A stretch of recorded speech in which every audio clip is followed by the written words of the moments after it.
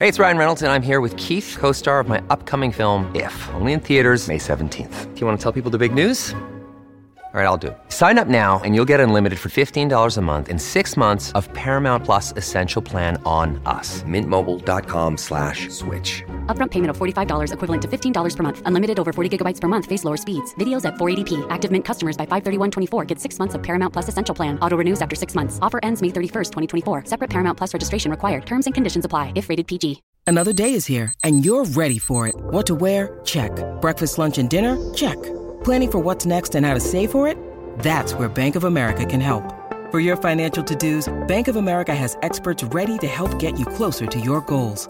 Get started at one of our local financial centers or 24/7 in our mobile banking app. Find a location near you at bankofamerica.com/talktous. What would you like the power to do? Mobile banking requires downloading the app and is only available for select devices. Message and data rates may apply. Bank of America N.A., member FDIC. When you need mealtime inspiration, it's worth shopping Kroger, where you'll find over 30,000 mouth-watering choices that excite your inner foodie. And no matter what tasty choice you make, you'll enjoy our everyday low prices, plus extra ways to save, like digital coupons worth over $600 each week. You can also save up to $1 off per gallon at the pump with fuel points. More savings and more inspiring flavors make shopping Kroger worth it every time. Kroger, fresh for everyone. Fuel restrictions apply. Welcome to the New Books Network. Hello, I'm Nicholas Gordon, host of the Asian Review of Books podcast, done in collaboration with the New Books Network. In this podcast, we interview fiction and nonfiction authors working in, around, and about the Asia-Pacific region. Regnum Chinae, the printed Western maps of China to 1735, does something that no one has ever done before: collect just about every map of China printed in Europe from 1584 up until Jean-Baptiste d'Anville's landmark map of 1735. Marco Caboara, along with his fellow researchers, worked tirelessly to collect and track down these many different documents and tell the stories behind each one. Quote, stories marked by scholarly breakthroughs, obsession, missionary zeal, commercial sagacity, and greed, end quote. Marco is the Digital Scholarship and Archives Manager at the Li Shao Key Library at the Hong Kong University of Science and Technology. Today, the two of us talk about this project, what it says about how Europe's understood China, and his favorite maps in the collection. So, Marco, thank you for coming on the show today to talk about your book. So this book collects, I think, over 120 different maps of China. But why focus on maps? Why focus on these historical documents and what they tell us about history and how people understood the world? Well, it starts really with the job I have. I'm the curator of a map collection.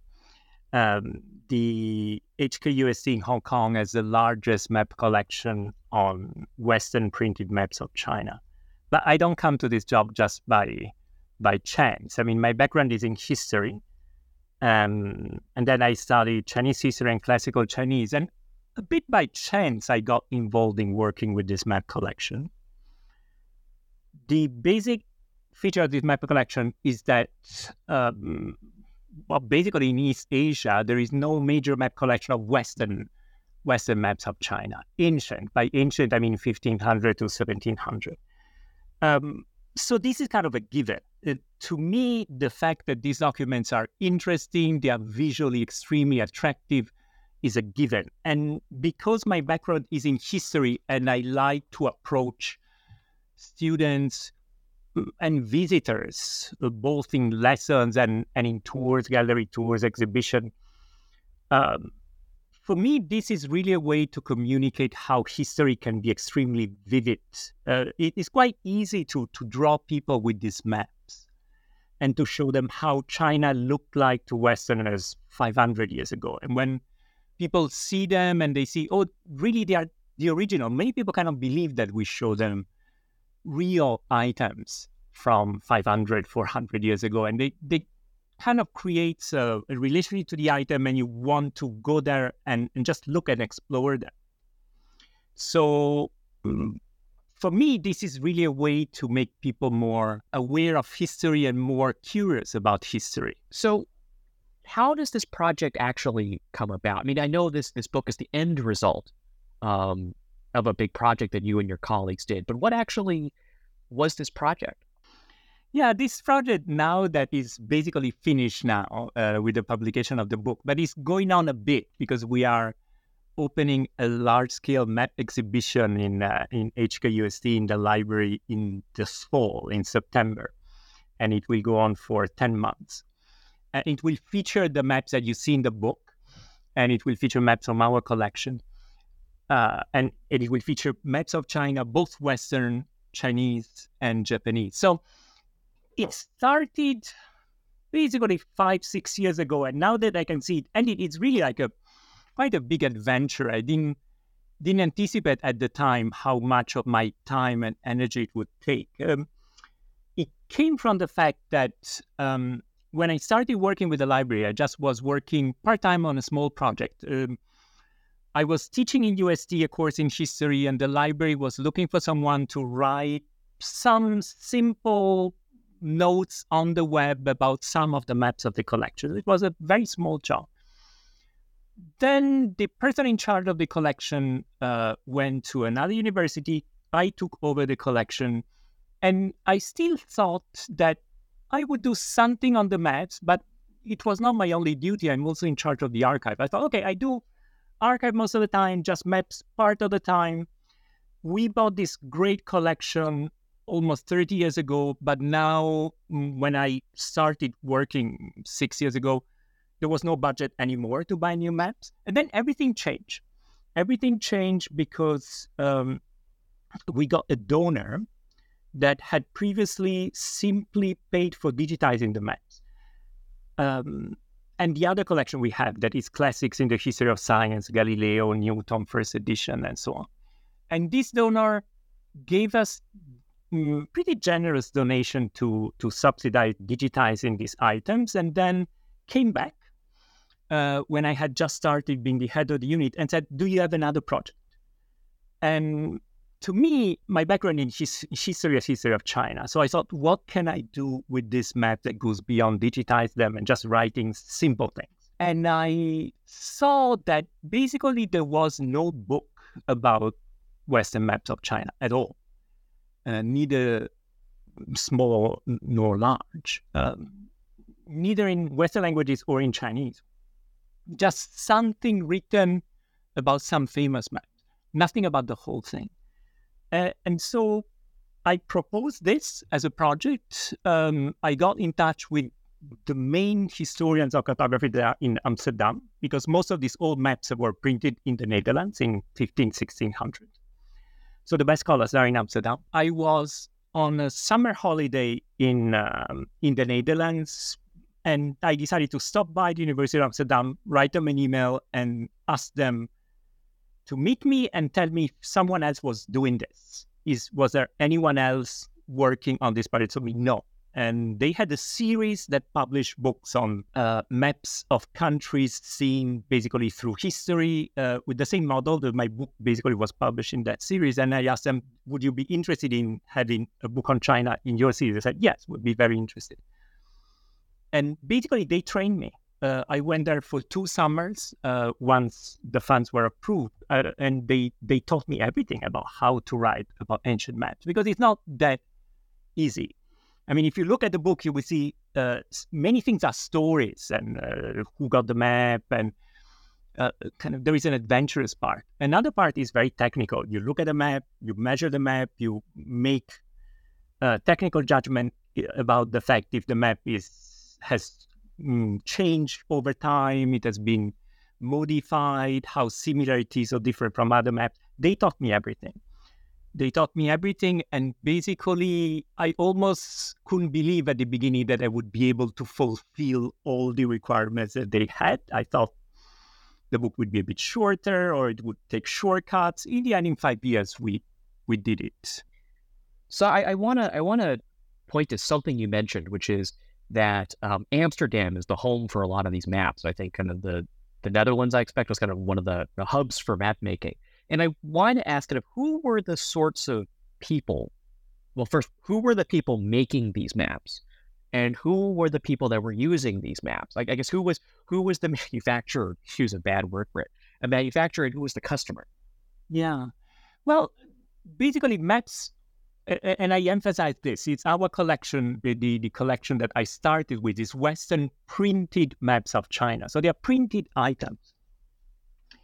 And that means they are basically, it's an early form of mass manufacturing. And it requires capitals and it requires, production, very sophisticated production, copper plates and people that can do engraving on copper plates. It requires big distribution and reaching to a large market. And the Netherlands, from late 1500 to early 1700, which is the time I cover in my book, was by far the most important producer of maps. I mean, and books. I mean, they were producing more maps because they were in fact producing more books. They basically were producing more than 50% of all books printed in Europe at the time, and more than 50% of the maps printed at the time. So they would, because of that, or the fact that their products were spread all over Europe, not just in the Netherlands, they would not just print these maps in Dutch. They mostly would print them in Latin, which was the commonly understood language in Europe at the time. So they would print them for their market, but especially for export. And who would want to use them? Well, it's more like who want to read them, because the maps had a map at the front, and always at the back there would be text about the country that is depicted in the map. And the approach that people had to these maps is really like, now you would have an encyclopedia or a Wikipedia entry. You have the image and then you read the text. And it was for general curiosity. With these maps, you could not go to China from Europe, okay? You could not find your way on the coast. You would not be able to know if it was easier to go near the coast of Guangdong or how to reach Shandong. No way. They would give you a general image of the country. So they were for cultural curiosity mainly. So I know the book's mostly about Western maps of China, but there's one chapter that focuses on Chinese maps of China. What were the differences between, I guess, the maps of China being created by Chinese cartographers? How are they different? Well, the market for maps in Europe was basically shaped by the fact that the main thing that would print in the Netherlands that made them leaders were atlases. They created the genre of atlases. That means for each country, there would be a map, every country in the world. Now, China was a very, very special country from that point of view, because when in these atlases you see a map of India, a map of America, a map of Africa, they were maps that were basically completely created by Western cartographers. There was a Western exploration that led them basically to explore the coast. Generally, the coasts were known better than the interior, but it all came from Western sources, going to the place, acquiring information, but the maps were, from the beginning to the end, Western maps. Even in the case of Indian Ocean, Middle Eastern countries, they had their tradition of cartography, but the maps that got printed in the West actually were created in the West, because at most they could find a few manuscript maps in foreign languages. But China was different. They started printing maps much earlier than the European, the Song Dynasty in 1100. And when the Europeans started arriving in China, they came in waves. Okay, Marco Polo went to China, but didn't bring back maps. The time that we are looking at had Portuguese arriving in Macau. The Jesuits start learning some Chinese. They want to know about China, and they just go to bookshops in the cities they have access to, and they buy atlases, printed atlases of China, and they transform them. They transform these maps into Western maps. So there is basically no Western map of China in print that is not based on the Chinese maps. The Chinese maps are always at the source. And some are very accurate, some are focused more on the political system, some are focused on the coast and the rivers. They don't have the system, the European system of longitude and latitude, so they would give you sometimes a grid for uniform distance, or they would just tell you from A to B is 2 days walking. And the Westerners had to use these Chinese maps and convert them into the system of longitude and latitude, stretch them and transform it into Western cartography. But always at the beginning, there is a Chinese map, which is completely unique. It's connected to the fact that there were printed maps in China and there were not printed maps in any other country the European arrived. You mentioned in your answer that there were kind of waves of waves of explorers, or maybe better say waves of kind of information and knowledge being transmitted from China to Europe. Like it started with Marco Polo, but then through other explorers and missionaries and so on. I guess, and that translates into kind of the creation of new maps as well. But we should talk about some of the events in China that triggered kind of, let's say, a new wave of new maps in Europe. Yeah, basically when I started working on this book, initially I thought I would concentrate on the big history and then give just a simple description of each map. Then the book became mostly 120 stories about 120 maps. And then I wrote a short introduction trying to get some general principle. And one of the main principles is this waves, okay? The fact that I cover maps from 1584, the first map of China printed in the West, to 1735, almost 150 years. I cover 120 maps, almost a map per year, but they don't go one per year. There are 3-4 years when you have 30 of that, and they are very new. And then you're just years where there is just repetition and copy. I talk about 3 waves. Now, only one is connected to events in China. The other 2 are actually connected to the way that Europeans were dealing with China. So to be concrete, the first wave, basically when we start getting maps of China, it's connected to the fact that in the first map in 1584, okay, so towards the end of 1500, there was no big change in China at the time. It was the Ming Dynasty, relative stability. There was a bit more interaction with the West, but just growing in a stable way. What changed is that for 60 years, Portuguese had been in that region, and they were not allowing their manuscript maps of China to be spread over Europe. They would be controlled by the Portuguese government. They were basically a state secret, how to navigate to China. These are not printed maps. These are, what they had were a mix of Chinese maps and a lot of what is called portolan charts. So maps that would allow you, and sea charts, maps that would allow you actually to sail on the Indian Ocean and arrive there. So the Portuguese were not allowing this information to be diffused, especially in printing. But then in 1580, basically, Portugal and Spain merge. And basically, Spain acquires Portugal. They are under the same king, King Philip, who gives the name to the Philippine Islands that she acquired in that period. And at that point, the Portuguese are not able to control their information anymore. And so there is a flood of maps of China that the Portuguese have been sitting on and suddenly goes to print. So this is the first wave.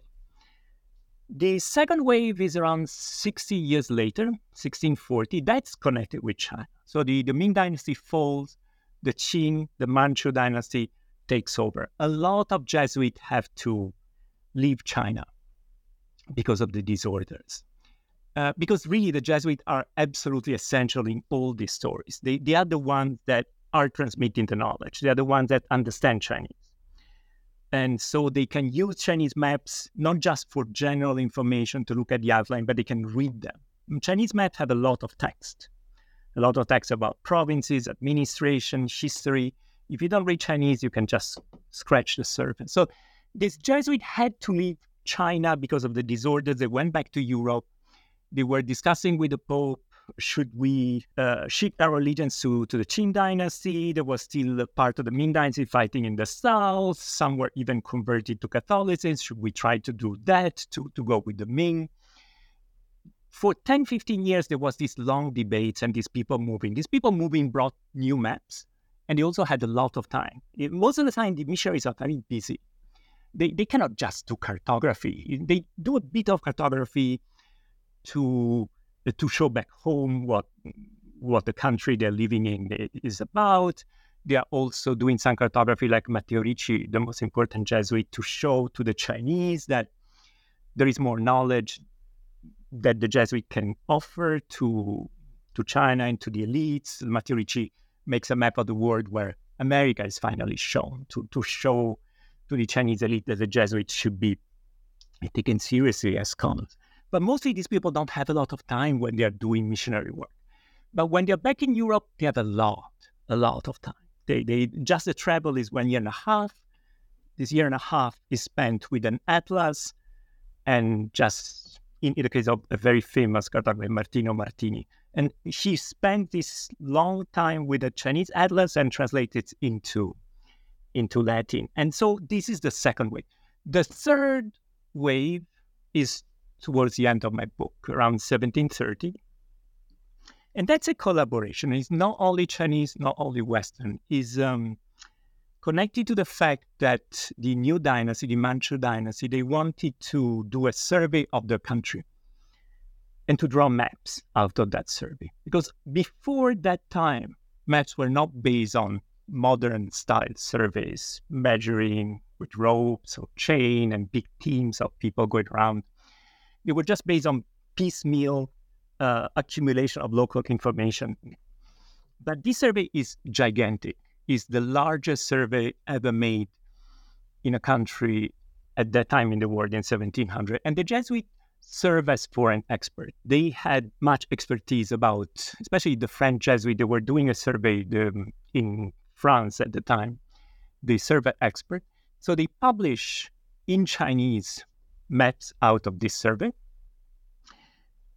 And these maps don't have a lot of circulation because even if they are printed, in this case, the Chinese high official and the court prefer to sit on them, not to make them too public for a while. But the Jesuits translate them into French, send them back to Europe, and make it a big propaganda event so that they are kind of the gatekeeper of knowledge about China. The Jesuits are really, in my book, most of the stories about Chinese maps, one way or another, are related to the Jesuits. Another thing that kind of comes through in your book is when the idea of China, I guess, as China, when that really starts to take hold in the European imagination. You note that it was kind of named under a bunch of different names initially. And maps were kind of focused on either Macau or maybe Japan. But kind of when does the idea of China kind of as its own place really start to emerge in the European imagination as shown through these maps? Mm-hmm. Yeah, the book has two parts. So the largest part is a story of each single map. And there is another part that is an introduction where I wrote one chapter and other scholars wrote chapters about everything before that map, everything before 1580. So the first map that really gives the name China to the country is the number one in my book, this 1580. Before that, the knowledge goes back mostly to Marco Polo. Marco Polo went to China around 1300. For more than 200 years, he was the source, and he didn't know China as one country. He went to China when China was under the Mongol Empire, and the Mongol Empire administered China into different zones. Northern China, Katai, that was the name that Marco Polo gave, and that South China, Manji, that at least the name that Marco Polo gave. They were very different. The Manji, southern China, was conquered much later than the northern part, and it was under the southern Song originally. So Marco Polo, there are so many books about Marco Polo went to China, didn't go to China, but the certain thing is that Marco Polo didn't think in terms of one China. For him, they're really two different countries. The north was more connected with Mongols, the steppes, the south more connected to maritime trade. Simply, there was not the knowledge that, because these people didn't speak Chinese, okay? Even Marco Polo would speak Persian or Mongolian, so they couldn't even hear that the language was the same language, which mostly it was with local variation. So it's only with this, when the Portuguese arrived in Macau, around 1550, and they start getting much more information, and the Jesuits also start learning Chinese, and they understand that there is this immense empire to the north, and it's one country. And at that time, it's Ming. So in fact, they often call China, not China at the beginning, but they call it Daming or Taming or something, a variation of Ming. But they understand it's one. But they still cannot enter it because the Jesuits were just blocked, and the Portuguese were blocked in Macau. It was not free access. And then soon, around the time when this free map, that basically is map 1 of my book, 1584, starts, then they can start not only trading along the coast and being in Macau, but really travel across the country. And it's very clear, it's one country. It's one country. And then they go back to the fact that that country was called Sina by the Latin, was called Chin by the Arabs and in India. And they just settle on this name, China. And there is no doubt anymore that it's just one country. This episode is brought to you by La Quinta by Wyndham. Your work can take you all over the place, like Texas. You've never been, but it's going to be great because you're staying at La Quinta by Wyndham. Their free Bright Side breakfast will give you energy for the day ahead. And after, you can unwind using their free high-speed Wi-Fi. Tonight, La Quinta. Tomorrow, you shine. Book your stay today at lq.com. Look, Bumble knows you're exhausted by dating. All the, must not take yourself too seriously, and 6'1" since that matters, and what do I even say other than, hey? Well, that's why they're introducing an all-new Bumble, with exciting features to make compatibility easier, starting the chat better, and dating safer. They've changed, so you don't have to. Download the new Bumble now. So we've talked for like 20 minutes now, and we haven't actually talked about some of the actual maps in the collection. And I know asking this question is a bit like asking you to choose your favorite child, but what are some of your, what is maybe one or two of your favorite maps in this collection? And what are the stories behind these maps? Well, probably two of the earliest. Also because when I talk about maps, I generally really start showing them. And then I explore them with the visitors. I explore them and just unpack them. Because these maps are were printed mostly in atlases. They are the equivalent of what now would be an A3 format. Okay, they are just roughly all of that size. So they are large enough, but not super large. Not something you would stick on a wall. It's just in front of you, but they are packed with visual information. The first is really the one that opens the book, the 1584, is by a cartographer that was active in Antwerp, that at the time was basically Low Countries. There was not yet the difference between the Netherlands and Belgium. Now it's Belgium. Antwerp was the largest port in Europe and the largest printing place in Europe. And Ortels or Ortelius, they would all have a name in Dutch and a Latinized name. So generally, people who do maps would use the Latin name. So Ortelius, this Ortelius map of China, the first. He created the genre of atlases. So he really wanted a map of China for a long time. He was publishing his atlas year after year. He couldn't get a map of China. Finally, in 1584, he gets a map of China. In a very complicated way. He gets it. The source was always Portugal, but even at the time when Portugal was already under Spain, still the Portuguese didn't want to get maps out, and they had a way to prevent it. And so he had to pay basically a spy to get a copy of the Chinese maps and finally print it. And then he prints it, and in that maps he puts, well, for example, Macau. You can find Macau. He puts actually all the main provinces of China in a kind of Portuguese transcription.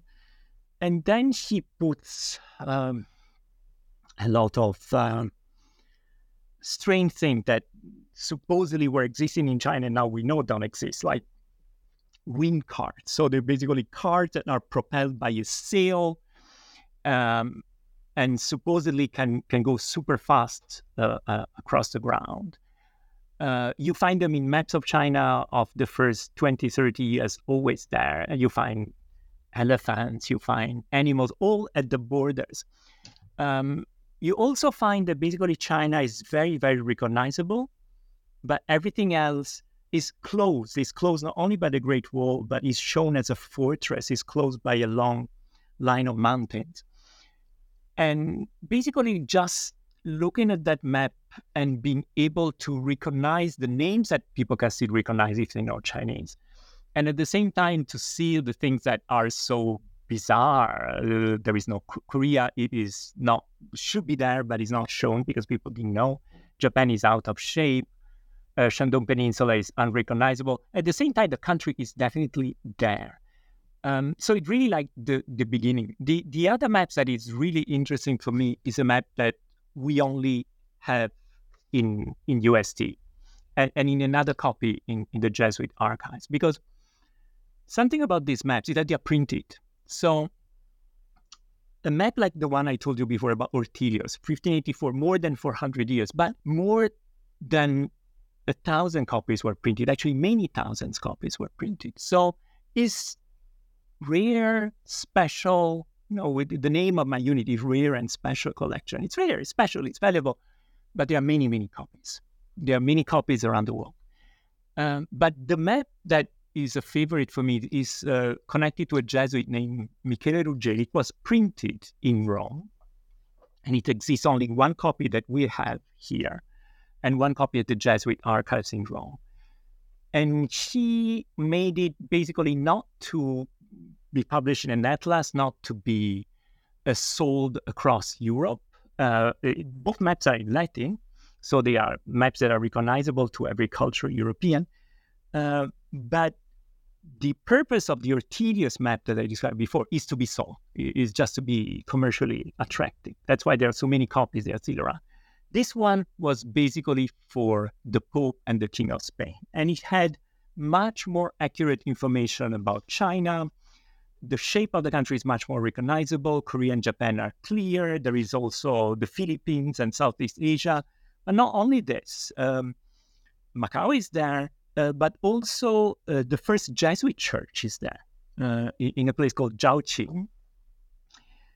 And that Jesuit church, this map is dated around 1590. The church has been created only 5 years earlier.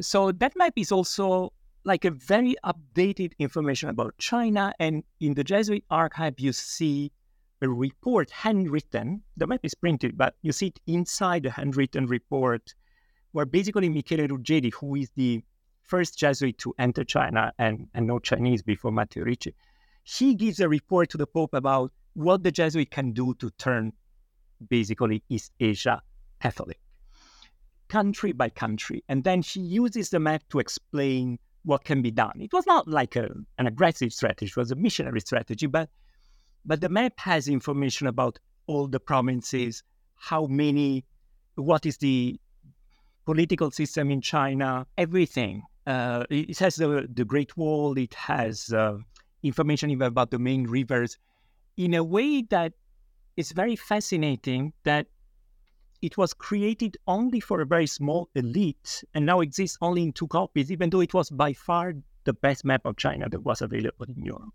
So sometimes a map can be extremely informative, valuable, but still not spread across Europe like the other printed maps. So that's my favorite, this Ruggeri map of China, 1590.